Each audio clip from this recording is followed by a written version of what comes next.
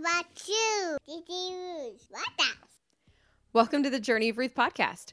My name is Courtney Lohman, and that was my special guest host, Carter Lohman. Thank you so much for joining us today.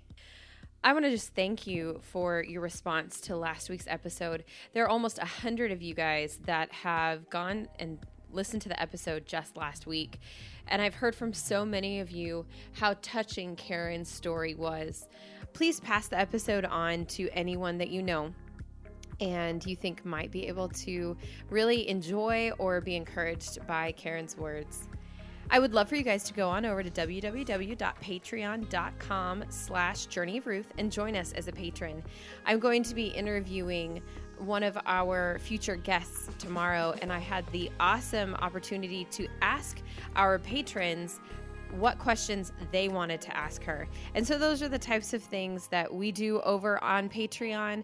We like to get your input and really get you guys to have your own voice in the Journey of Ruth podcast. Today, I'm so excited to introduce you guys to Kim Prine. She is a friend of mine that I met at church and my partner in crime. Her and I do several ministries together at the church. And one of the things that I love about her is her passion and love for other people. She loves to do what she can to help others, even if it means sacrificing her home or her time. I also love that her story is so different from my own. And so I just wanted her to come on, tell you about her story, and let you see where God has taken her in her life journey.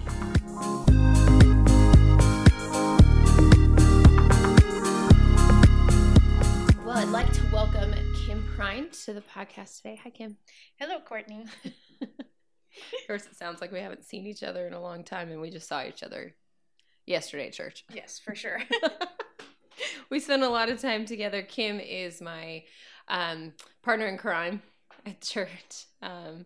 We do a discipleship ministry together, disciple her. We teach Bible study together in a Bible study for moms, and we help with women's ministry stuff. So we see each other a lot. Yeah, for sure.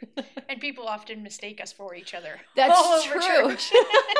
About the same height. Kim's maybe a little shorter than me, but oh, I don't know. Don't go there. We both have dark hair. It's about the same height. Yeah, absolutely. People are like, "Oh, you're so..." No, that's Kim. And we're both very talkative. Yes, that's true. So, yeah. Yeah. Not to mention, we do all the same ministries, so we tend to talk about the same things. Yeah. Tell us a little bit about you and your family. So, your story. I just celebrated 15 years. That's right. Happy anniversary. Thank you. With my high school sweetheart, Joel.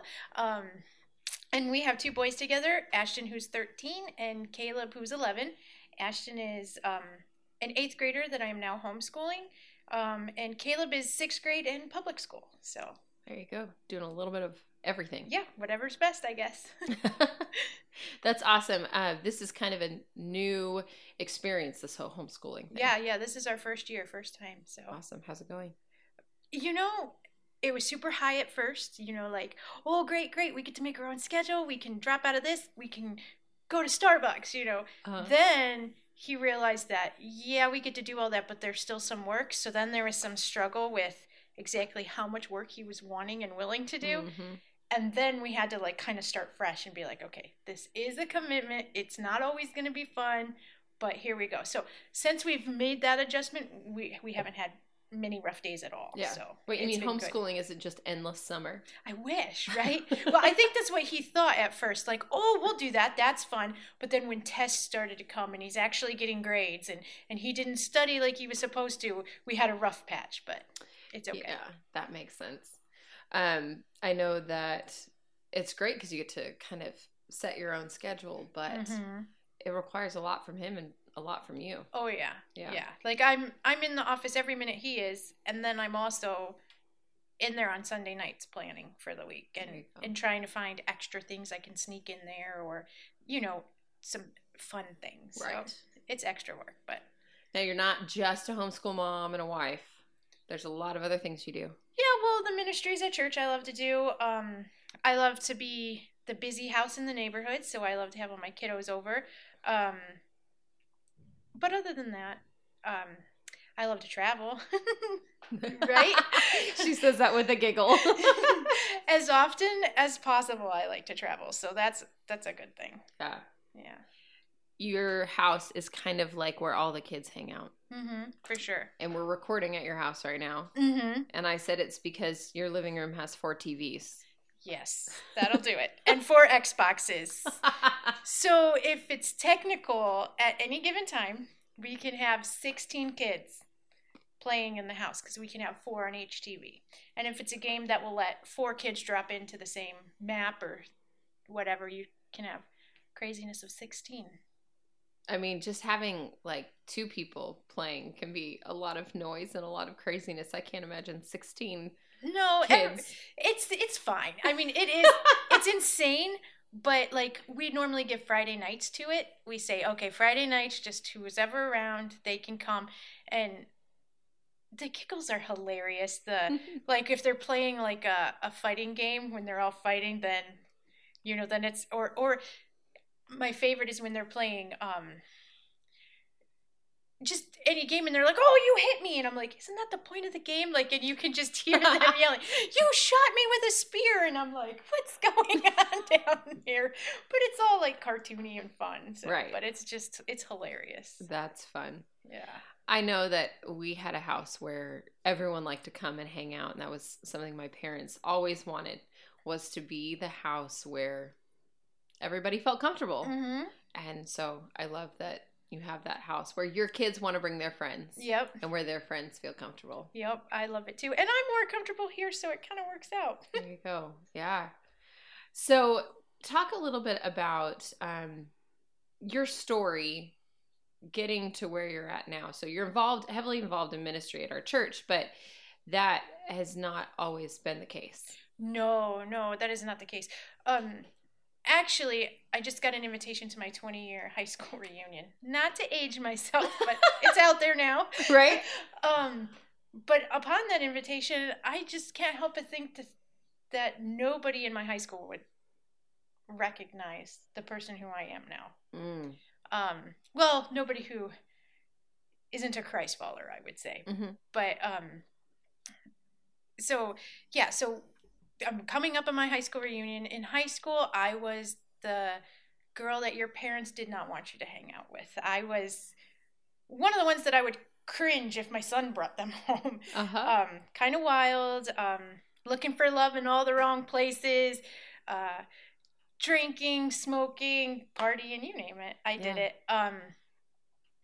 But I guess I was never I wouldn't ever have called myself an atheist, I guess. I would just be like, yeah, I believe there's a God out there. And actually, when we were younger, our parents had us pray at dinner and stuff. And we when I was very young, we would have a conversation or two about God. So I always thought God was there. I just didn't know what it meant for me. It's like, yeah, he's there, but what does it have to do with me? There was nothing. There was no discipleship, for one, or a mentorship, anybody to teach me. I did go to church if I had to stay at that friend's house on Saturday who went to church on Sunday, which promptly stopped in junior high. Like that would not have happened outside of elementary school. But so, like I said, I wasn't antagonistic against the idea. I just didn't know what it meant. I had no way of knowing. So then when Joel and I got together, we kind of started making small changes before we became to know Christ. We stopped smoking. We stopped partying too much. We started wearing our seatbelts when we drove our car just because we cared about each other and we didn't want anything to happen. And then we started talking. We were like, yeah, let's do this church thing when we have kids. That was like the joke. Like, we'll look into this later. And then my sister and my brother-in-law, who moved away to Chicago for a few years, met somebody in Chicago who drastically changed my brother-in-law's life, introduced him, shared the gospel with him, and just reinvigorated my brother-in-law. And they both came home just on fire. So they would say things like, what's your stand on God?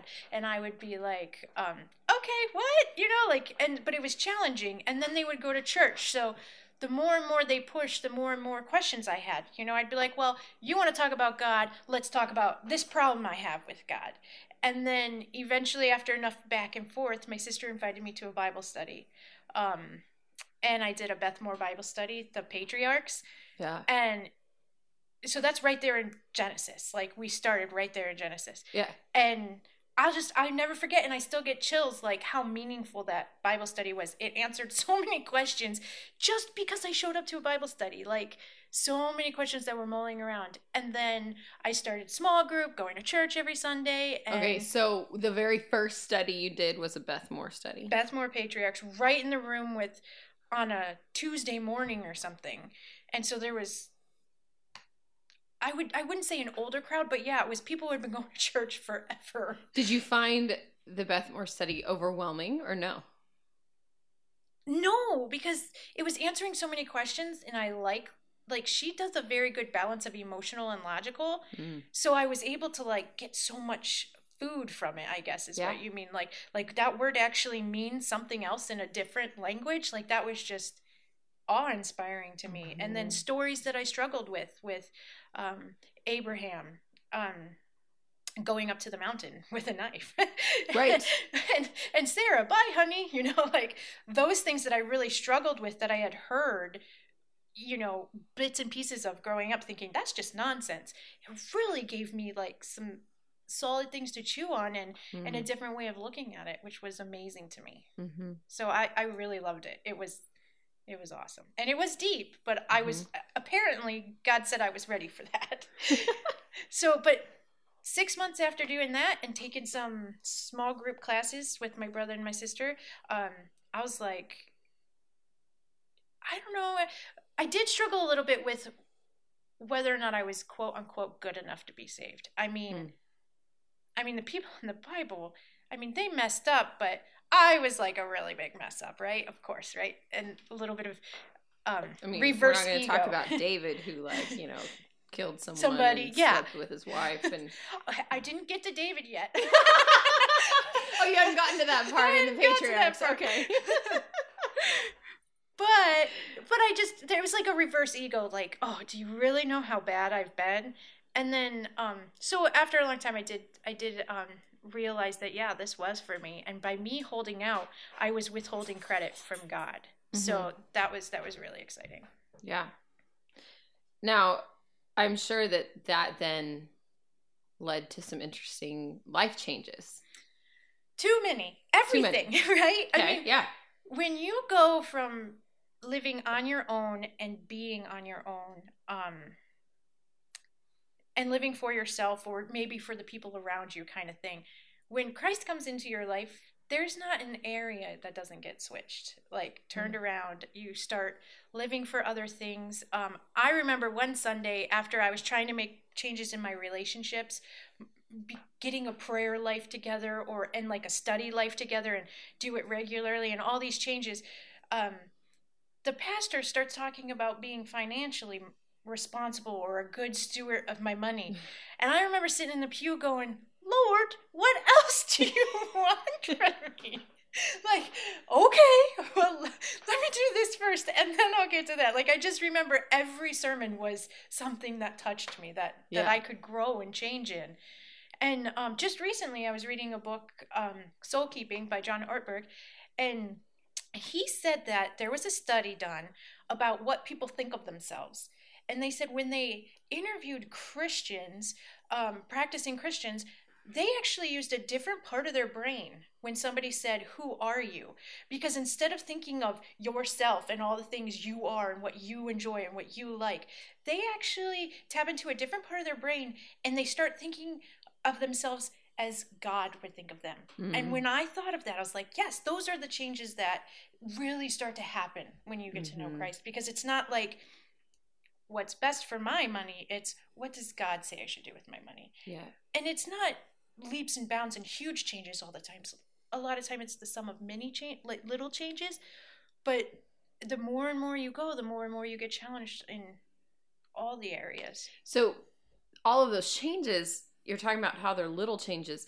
Were they things that people were telling you needed to change, or that you were just kind of feeling like maybe this needs to change?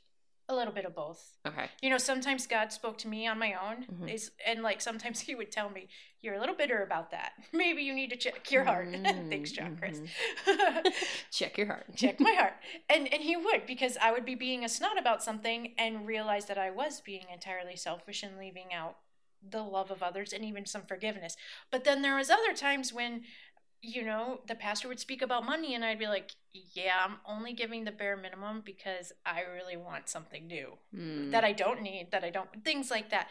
So I think He's challenged me by the people around me, even the Bible itself when I'm doing my own reading, but just little things too. Like when you see something that is secular, you're like, oh, I'm living in the world right now. You know, something that challenges you that way. So I feel like you change in all different ways and different reasons.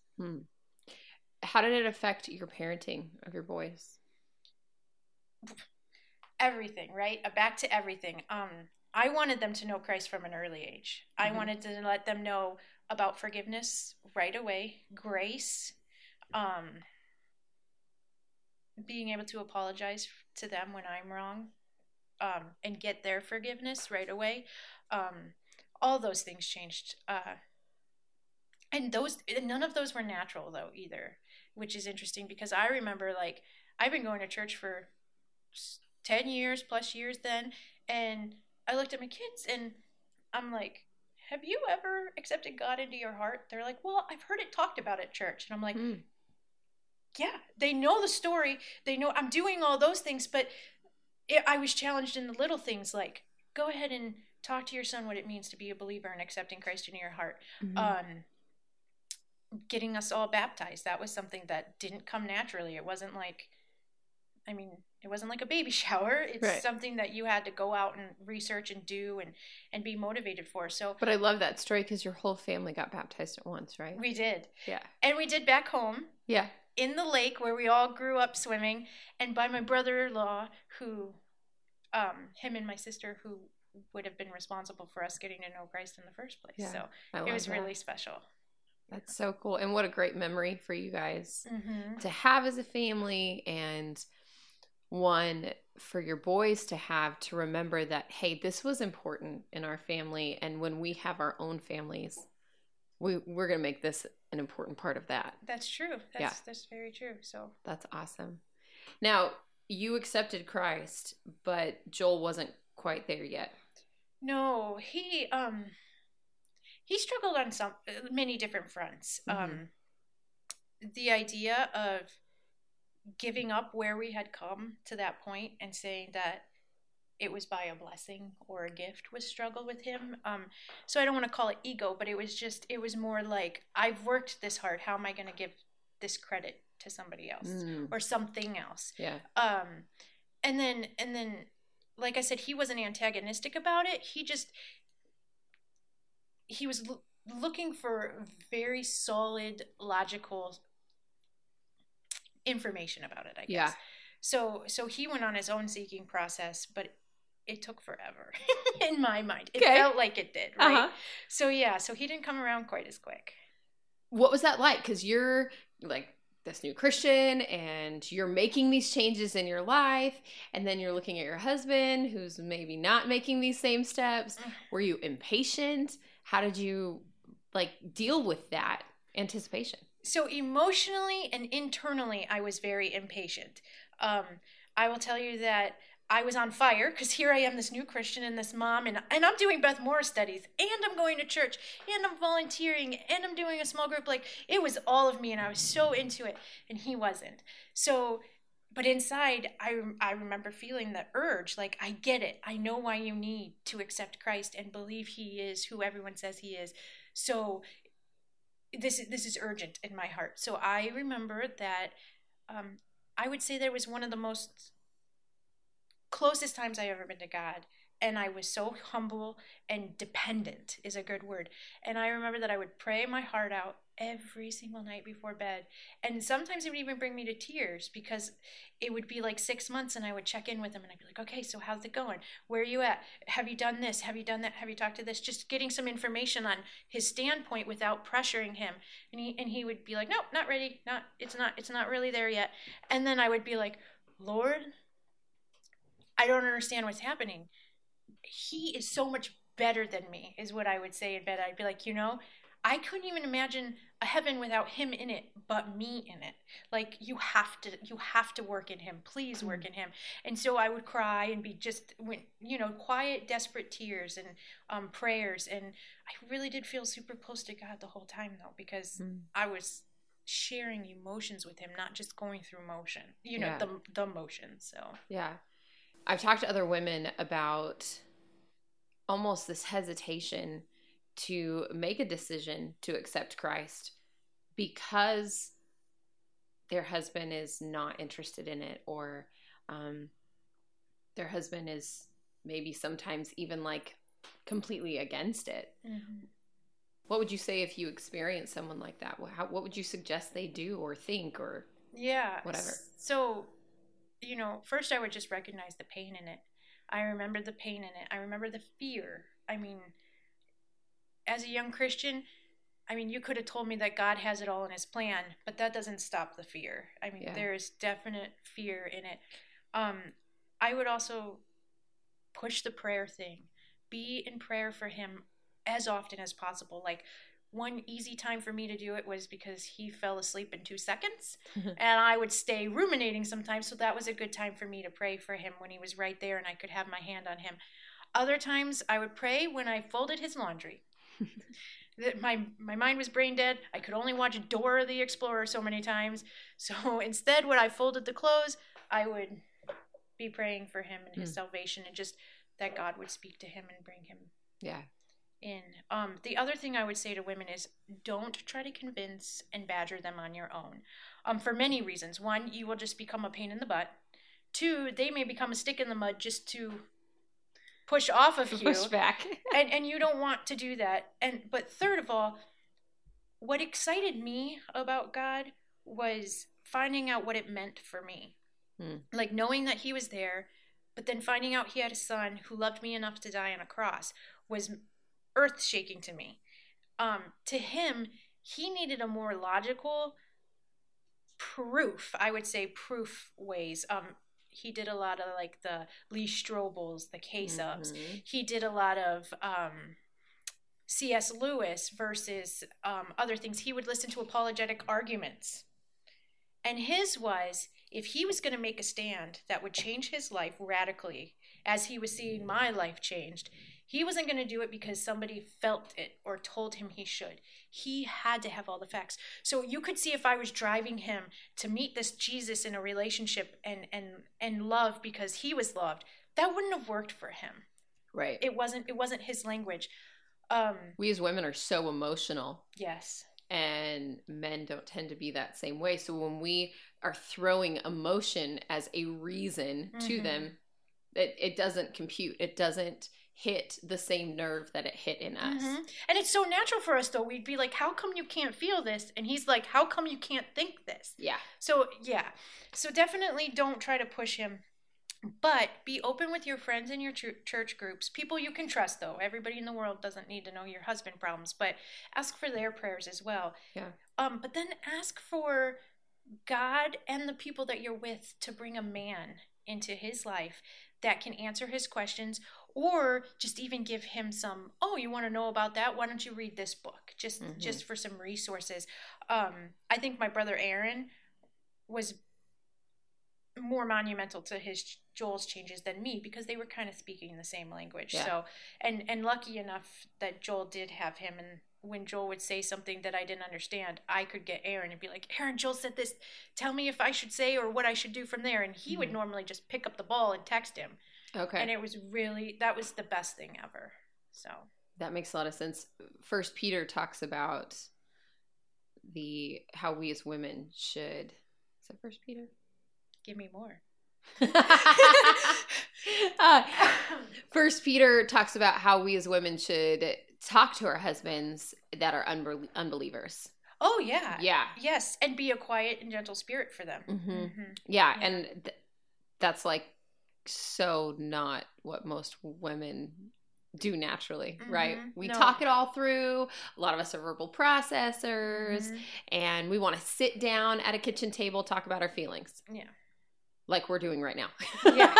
you know? And that just doesn't move him. Yeah.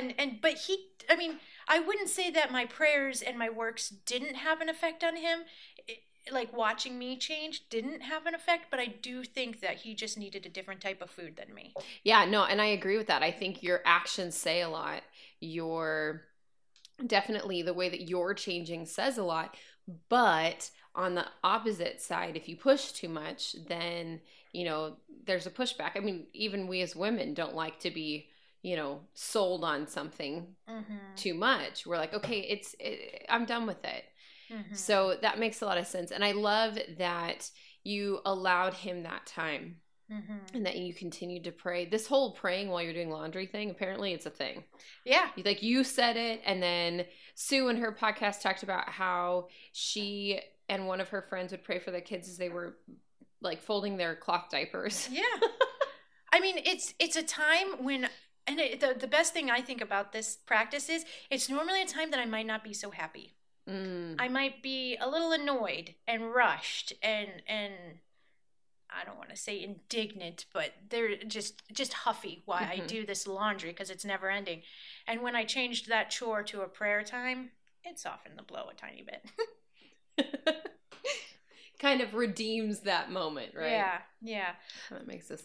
The only other thing I wanted to throw on there is when we did this, my kids were very young. I mean, well, Caleb wasn't even born yet. I did try to request that he come to church with me, and I asked him to do it just as a learning thing, but then also so that to our kids we looked united front. Because I realized there's a separate challenge if my kids see my husband sitting on the couch or sleeping in on Sundays while I'm rushing to serve and to go to church. My kids would want to sit by the Xbox instead. Yeah. So I did request that he do that, and I know a lot of women aren't going to win that battle, but it's something to talk about and try. And when you come at it from a non-emotional reason, like we need to look united, I think he could respect that because he likes when I line up behind him on things that he wants the boys to see. So it worked out for me, but I can see that would be a sticking point or a harder point for women who don't have husbands who were as flexible as mine. Right. Well, and the other thing that I love is that you didn't allow the fact that your husband wasn't quite there yet to keep you from growing in your faith. And it can be really hard to continue to make these changes in your life when the person that you love the most in the world isn't also on that same train, right? And I would love to encourage women to keep going, keep exploring your relationship with Christ, keep praying, keep seeking Him, and you will see a change, whether it's in you or whether it's in Him. Very much so. Very much But so. You can't allow someone else's journey to affect or end your own. Because each of us has our own journey. Yes, and that also goes back to the dependency on God. You have to continue to grow in your dependency and your faith in Him, because if not, you're dependent on another human to help you walk through this. But God says no. Regardless of your circumstances or what is happening around you, stay by me, stay with me. And the more you can do that, even though it's not natural, and fight that urge to walk away, to be lazy, to not, give in this area, He's going to bless it. He's going to bless it. So. Did you find it hard to find a balance between talking about your religion and talking about where you hoped He would be, and then the balance between talking about that and respecting your husband? Because I was at the time, I surrounded myself with a lot of believers.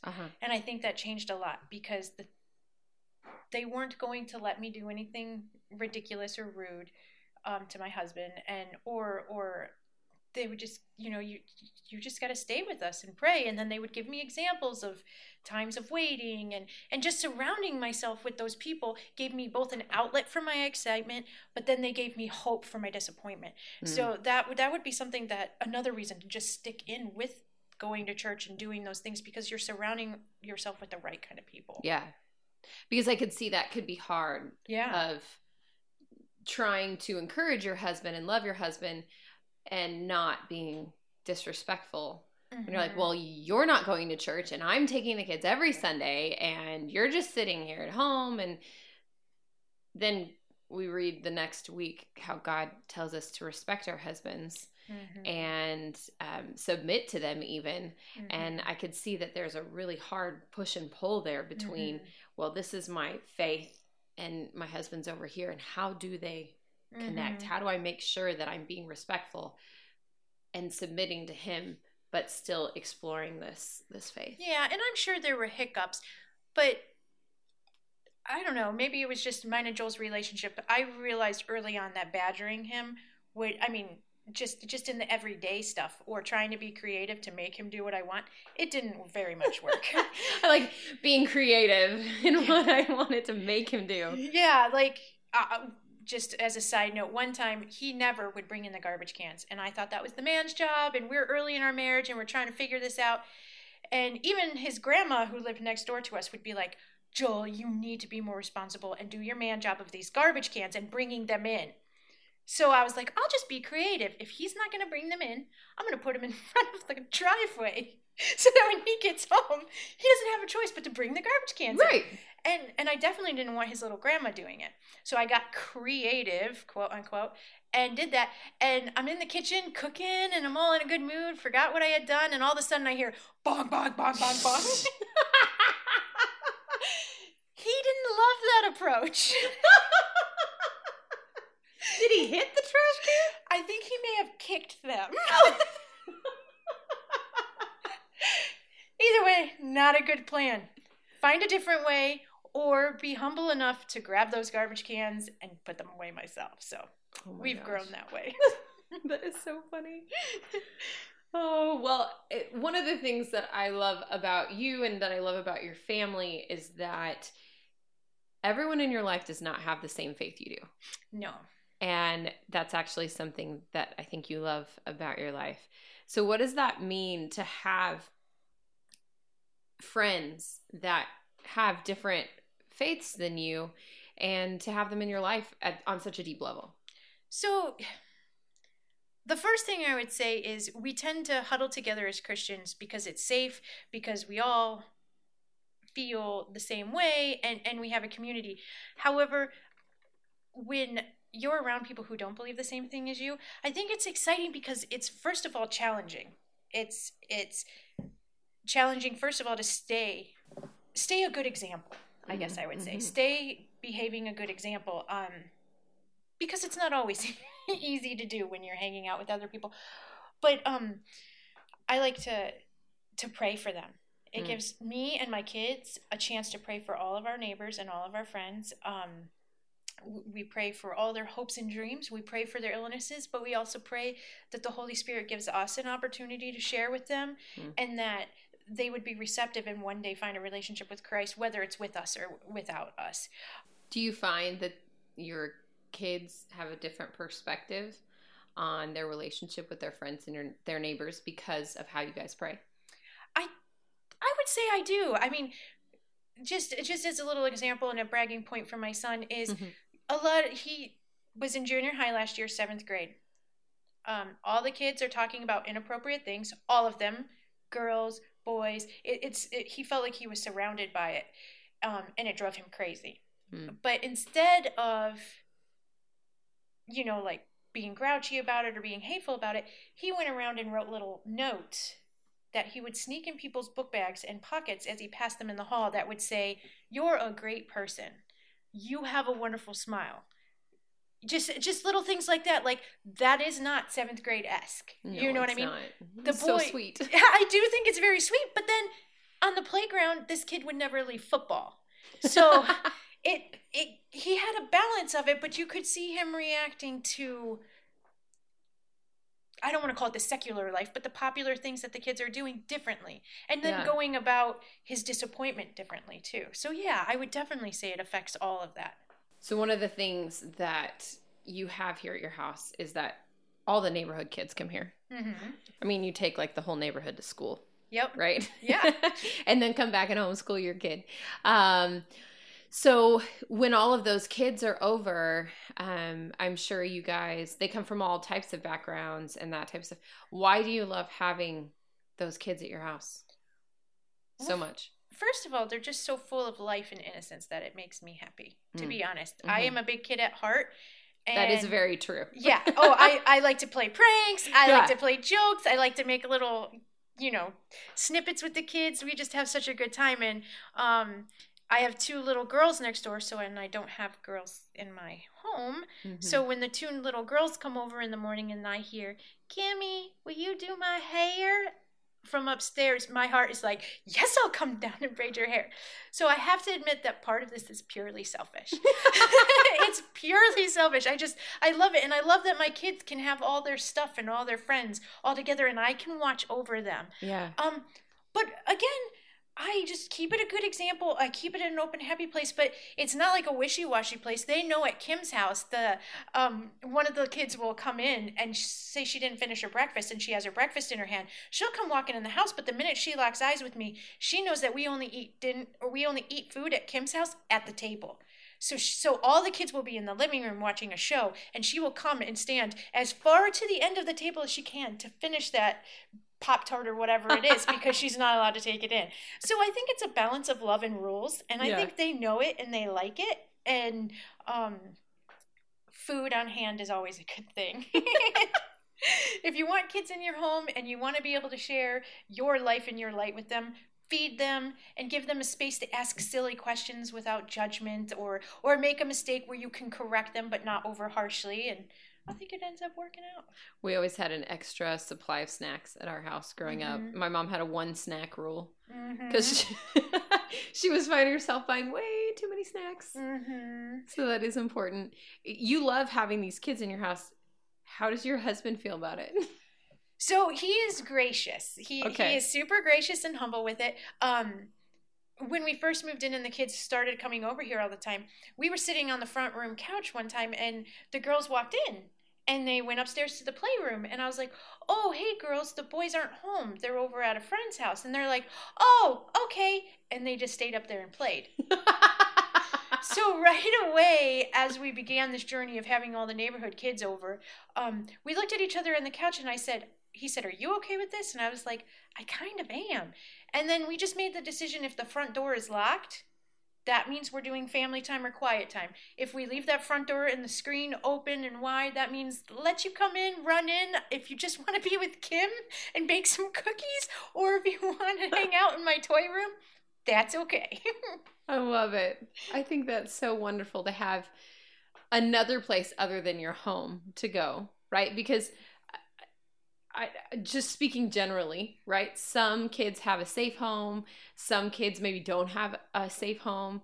But even if your home is wonderful, it is good to have another safe place to go. Yeah. And that's the other beautiful thing about the neighborhood. When one of the parents wants to go out on a date and they're going to leave their kids home or something, or they're running a bit late, they'll just text. And I'll just text them and they'll just text us, hey, we're running out, or hey, I'm running late. Could you get the kids off the bus? And we all share that duty. And just, hey, heads up, my older kids are going to be home alone. But just so you know, I told them to run to your house in case they had an issue. And that's beautiful of having a tight neighborhood like that. So yeah, you guys do have a wonderfully close neighborhood. Yes. I'm sure you guys are decorating pumpkins here pretty soon. Oh yeah, we'll be decorating. Well, you can't here in hot Arizona. You can't decorate pumpkins the month before, like you do in Ohio. You have to do like days before, or they'll become mush. They do, yes. But yeah, we'll get together for that. Normally in fall break, we go to Rocky Point together. I don't know if that's happening this year or not, but we all travel together for fall break and one time in the summer. And yeah, you guys have so an amazing. Awesome neighborhood. That's so for cool. Sure. Okay, so together we do the Disciple Her ministry at our church. And I have had such a call on my life to encourage people to disciple others and to seek discipleship from someone for themselves. And as we started talking about Disciple Her at the church, you came up and you said, I'm in all the parts. I want to be discipled. I want to disciple. I'm in. Yep. Right. And then as we started, I felt like God was like, hey, So remember Kim? Yeah, she needs to be doing this ministry with you. Like, you need to talk to her. You guys need to work together. And so I asked, and you said yes. Yeah. Thankfully. Yeah. Which is beautiful because you are administrative. Yes. I am not in any way, shape, or form. Well, I don't know about any way, but... well... I'm not great at administration, and sometimes you're like, Courtney, have you done the things you said you would do? Did you even put it on your calendar? Write it down. So you're a huge help to me in that. But the reason that you agreed to help was because you saw the importance in discipleship. Why is it so important to you? Well, absolutely. I saw it because, when I first became a Christian, discipleship was the reason. That's the way God decided to reach my heart. But as I moved away from home and I went to Wisconsin for a few years and then we moved here, the warmth of the discipleship I could see directly correlating with the warmth of my growth in my walk. And I remember being a young mom who just became a Christian, husband wasn't quite there yet, and trying to live a life and not knowing what it looked like, because I literally didn't know what it looked like to be a faithful Christian. And my sister is great, but she had 4 kids at the time, so I could lean on her, but it was borrowed time, right? Yeah. So I needed something outside of that immediate relationship that I had with my sister and her husband, and I didn't find it for a long time. And then I read an article that said pray about it. And I had been fervently in prayer, and it had been in my prayer journal literally the month that you had Donna Otto come. And then I remember I was looking at this book that says to find a mentor, to be a mentor. And I'm like, oh, you're thinking about getting that book. And I'm like, yeah, I need to do this discipleship thing all the way. Yeah. So when that happened, it was obviously an answer to prayer, and so exciting. Yeah. So just that idea of walking alongside with someone, new Christian, old Christian, doesn't really matter. Old Christian. I really got to stop using that word, old. Seasoned? Ah. I don't want to be called either one of those. Seasoned, that makes it sound like spicy. Need a little Lowry's, or how about some garlic salt? Yeah. Okay. Anyway, I keep getting in trouble for calling people old. But yes, someone who's been a Christian a long time, or a new Christian, we need that encouragement. And it's always really helpful to have that person who's consistently in your life. You said you noticed a correlation between the quality of the discipleship and your walk. Yeah, for sure. Is that in a negative way? A positive way? Oh, when I'm not steadily in the community or surrounded by the people that are further along in their walk than me, I wouldn't call it completely petering out, but I don't feel that zest. I don't feel challenged. And then you get in this rut, like you have a question on how to handle something, or you're frustrated with something and you don't have someone to say, have you prayed about it as much as you talked about it? Like, that silly little mantra is so true. And if you don't have people giving you those truths, you can give in to the emotion or the just the distance so quickly. And I feel like when you're surrounded by good disciples, whether they're, like you said, people who are older in age than you, or people who are your age, or even younger than you, just to speak truth and challenge you, the fire isn't there for me. Yeah. And the reason I asked you that question is sometimes it can be easy to look at a discipler or a teacher and be so focused on kind of adjusting our life to that discipler, that if God removes that discipler from our life, we don't know what to do without them in our life. How do you make sure that your relationship with Christ is not so solely focused on what your discipler is telling you to do? Well, because it's not the action. Because a lot of times your discipler might not even be talking to you when they spit wisdom out, but it's applicable to you. Sometimes it's just being around people who love God. And that reminds you that even in the struggling times, or even in the hard, the ups and the downs, that they've walked it and they've come out clean. So keep walking and you'll come out fine too. And that just helps with it, I think. Whether or not you have someone telling you what to do. Yeah. Or telling you what to read in the Bible, or exactly. what questions to answer this week. If you will seek that on a personal level, you will grow. Oh, yeah. I wouldn't say that I didn't grow at all. I would just say that my warmth of it, and my excitement for it would just be, it's just harder. And when you don't have a community, you're kind of alone, and you don't have anybody to check the truth off of. I could read the Bible every day and translate it just exactly how I would want it to make me feel. And I think people still do that. Yeah. But to be able to check that truth off of somebody who knows. So I don't think it's the steps that they, quote, would really give me to do, as much as hearing the truth and then being challenged by their truth. Yeah. The application and the interpretation, you have kind of someone else to kind of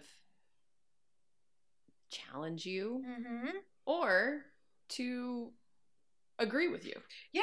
I mean, one time I was just talking, and sometimes when you're around wiser women than you, I said, I'm afraid of this. This is scaring me to high heaven. And I think I'm going to back off and maybe pray some more. That sounds really that sounds really legit, right? Okay, take it slow. Do more research. Do more prayer, right? I can hide behind fear, calling it prayer all I want. And this wise woman looked at me and said, now who do you think's whispering that in your ear, that fear? And who are you listening to when you go home to pray about that?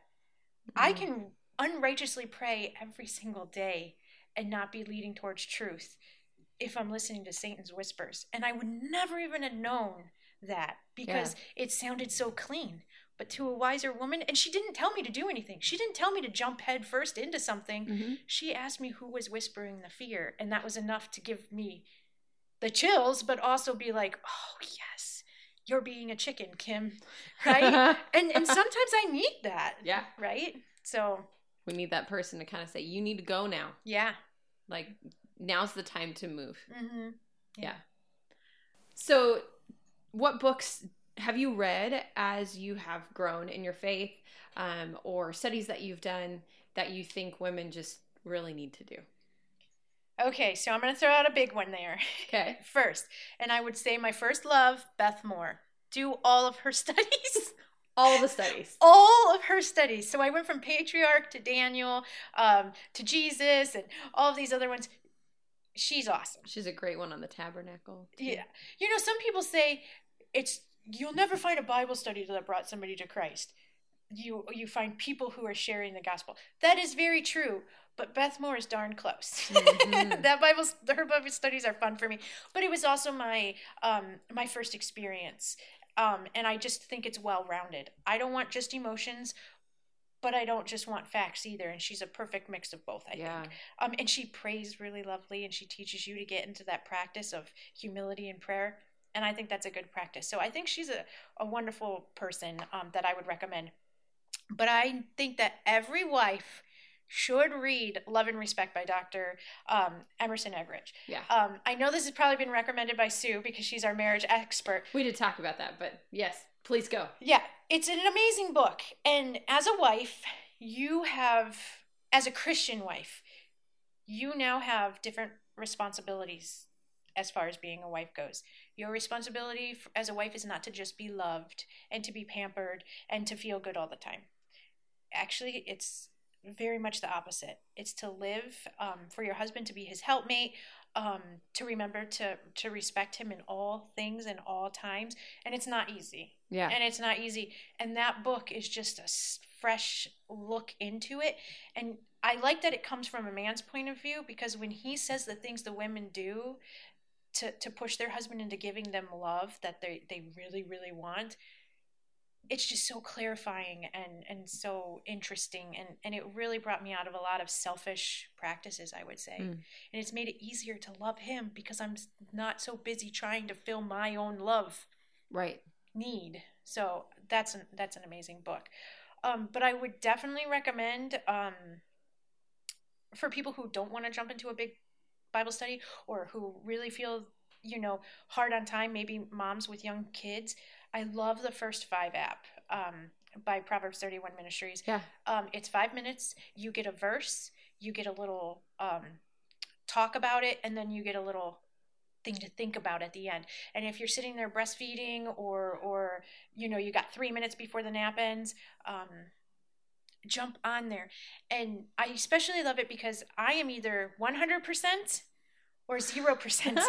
And I beat myself up for that. And the thing is, it's because if I can't be perfect, then I don't feel like it's worth doing. And I know that's stuff I have to work on, but I feel like if I can't sit down for 45 minutes, do a prayer, read some scripture, write about that scripture, and then end in a great prayer, then I've already started off the day wrong, so let's just go and maybe pray before I go to bed. You don't have to be perfect. Open up the First 5 app and give it 5. You will find clarifying information, and God will meet you there. He'll meet you in your 5 minutes on the toilet or, in line to pick up your kids. Yes, whatever it is. The First 5 is not a cop-out. It's there when life makes it necessary. Yeah. And I love the First 5 app, so I would offer that to anybody. Awesome. I know several ladies that use that, even if they know they're going to be doing further Bible study, they'll just look at that right before they get out of bed. Or even just as a good thought to kind of bring their mind to the right place before they begin doing their Bible study. So I know a lot of ladies that use that as a really good resource. So that's good. So we have 2 questions that we ask at the end of every episode. You're doing a dance. Yeah, I'm ready. And I actually told you ahead of time. Sometimes I forget to tell people, and I'm like, oh, I forgot to tell you about these questions. So surprise. Yeah. So we've talked a lot about discipleship, and you've talked about how that was actually something that really helped you at the beginning of your Christian walk. So who is it that discipled you, helped you in your walk? So I have to give props right away to my brother-in-law, Aaron, and my sister, Andrea. They were the most inspiring and pivotal disciples that I've had, and they continue to be. I actually called them on the way to record the podcast with you just to help them calm my nerves and speak truth to me on my way. They're still there for me, and I love them completely. I also have a discipler that I meet with monthly, and she gives me so much courage. And, we might have a lot on a to-do list, but I found myself just recently going to her and being like, I'm feeling this, I'm feeling this, I'm feeling this, and I just need you to speak truth because it's all madness. And she did. We put all the books aside and we just talked and prayed together. And it is so beautiful to have her that I meet monthly with. And I love that picture of discipleship, how it's like it's a growing, living thing. Like sometimes you are sitting down and you're like, yeah, we're going through this book or this Bible study. And so we get together, we talk for a few minutes, and then we get into the Bible study. And then sometimes it's like, well, I just had some really hard things happen and I needed to talk through some of it. And so we did that. It's not there is no absolute, equation for what meeting with a discipler looks like.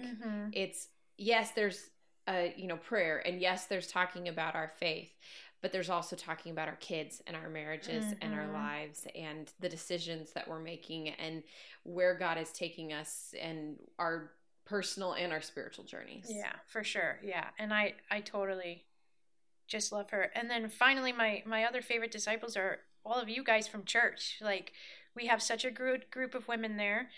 Plugging into the church has really made our rather larger size church feel so small. Yeah. Because on any given Sunday, I'm going to bump into a handful of women that know and love me. And, maybe we're not together every day, but they will certainly pray with me or just bring joy to me and speak truth to me when I see them. So it's amazing. And we have a text chain with a couple of the ladies that is so encouraging. I mean, we've had deaths. We've had life-altering circumstances. Just so much that comes through that prayer chain. And to know that if I want to put anything on that at any given day, that I'm going to have 5 amazing women praying for me, it's so comforting. Yeah. It's so comforting. It really is. And then they don't just say praying.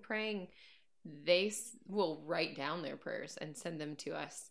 And then if you're the person that had the request, then you're in tears because it's so touching. And or even like, hey, you know, you sent this and I have been reading this in scripture and I just really felt like God wanted me to send this to you. Yeah. Well, and sometimes they're praying the prayers that you can't bring yourself to pray. Yeah, that's true. And that is, when it's tough, that's a beautiful thing. Yeah. Yeah, it's very true. Our second question is, based on what we talked about today, what's one thing you would suggest for our listeners? Yeah, so I'm going to go ahead and beat you over the head with the prayer. The prayer. No, to be honest, practicing getting into prayer over your friends, family, and the people you come in contact with regularly, because of my situation with my neighborhood and because of my situation with family members or just anybody who may or not be believers, I think never ceasing to pray for them is so important. Find the tedious things that you do in your life and make it a time of prayer.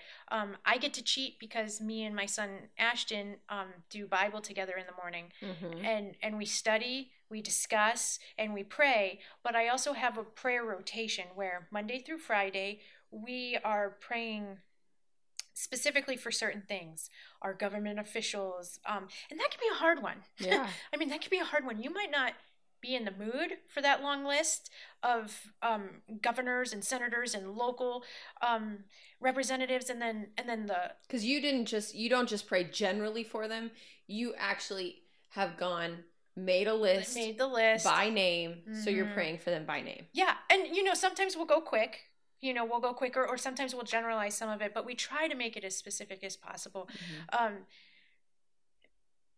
Just because I think the Bible tells us to. And so we pray for them. We pray for all of our neighbors. We have a day to pray just specifically for these neighbors that we find ourselves in contact with all the time. We pray for our extended family. And then we just have a day of gratitude and acknowledgement day. And that's actually my favorite day. It's not a day we get to ask for anything unless something scary comes up. Like if there's a family emergency or someone's sick, we'll go ahead and pray for that. But this is just a time to say, God, you are great.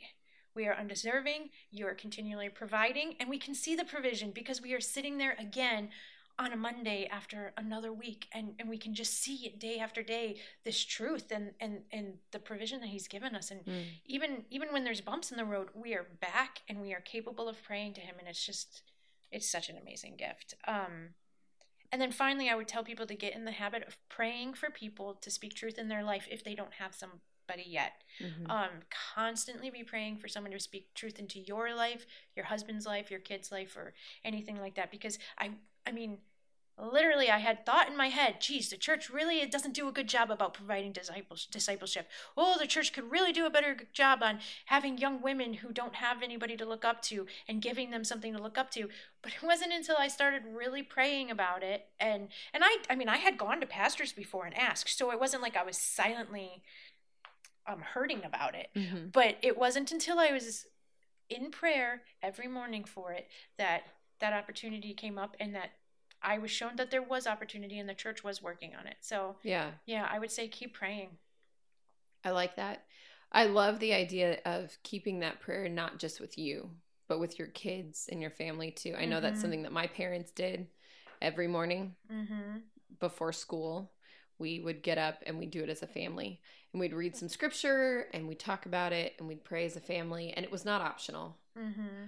So you had to stop whatever you were doing, even if your hair was only half curled, and you went and you did prayer. And then if you had time to finish curling your hair afterwards, great. I was the only girl, so no one else had to worry about that. Yeah. But me.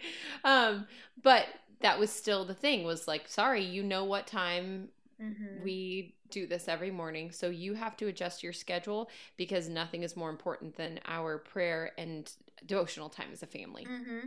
Yeah, and I think when you're praying for those family members in hope that they find salvation and they find some love for Jesus, it opens you up to those moments where God might say, now's the time to say something. Yeah. Now's the time to share that little tidbit about how he has changed you. Or just, even if it's not an outward expression, he's going to tell you how to love them better. Mm-hmm. He's going to have you ask those questions that find out, oh, there's a wall. Mm-hmm. There's a roadblock here, and it's because you asked a question or interacted a certain way. But if you're not in prayer for those things, you might miss it. I wouldn't say you always would, but you just might not be open to hearing the truth that you need to hear. And I think you also have to be ready for God to use your kids, because kids are a lot more honest than we are as adults, right? And they'll reach over to that family member who doesn't believe in God and say, we need to hold hands so we can pray before dinner. Yeah. And it's like, okay, well, we're at their house and we're at their dining room table, and you never know, right? While I might not say, hey, we should probably pray over dinner. Your 5-year-old will say that. Yeah. Yeah. I mean, my kids have been amazing to watch in my own walk. And there's sometimes where I'm like, oh, they're not going to want to read the Bible story again about Christmas. But you bring that book and they ask you for another chapter in the Bible. That's awesome. And they give you excitement too. Yeah. And they hold you accountable, right? They do. Yes. Like my son telling me that we hadn't been to church in 4 weeks. He told me, Mommy, we don't go to church anymore because now I go to school. And I did not realize that because of vacations and then one weekend we were sick, that we hadn't been to church in 4 weeks. Now, I had been to church because of other ministry stuff, but a lot of that ministry stuff I do when he's in school. In his mind, he started kindergarten and we stopped going to church. Yeah. That's so funny. All right, God. Well, yes, we are planning on getting back to church. It's just been a crazy time. But in his mind, he was like, yeah, we don't go to church anymore. Yeah. I'll see you on Sunday, Lord. Basically. Okay, thank you. Well, thank you for coming again. Yeah, thank you for having me. To the podcast. This is our second time recording because the first time we had microphone issues and screaming children in the background. Those were mine. So this is our second attempt at this. So thanks for being willing to sit down the second time. Thank you for having me. Yeah, absolutely.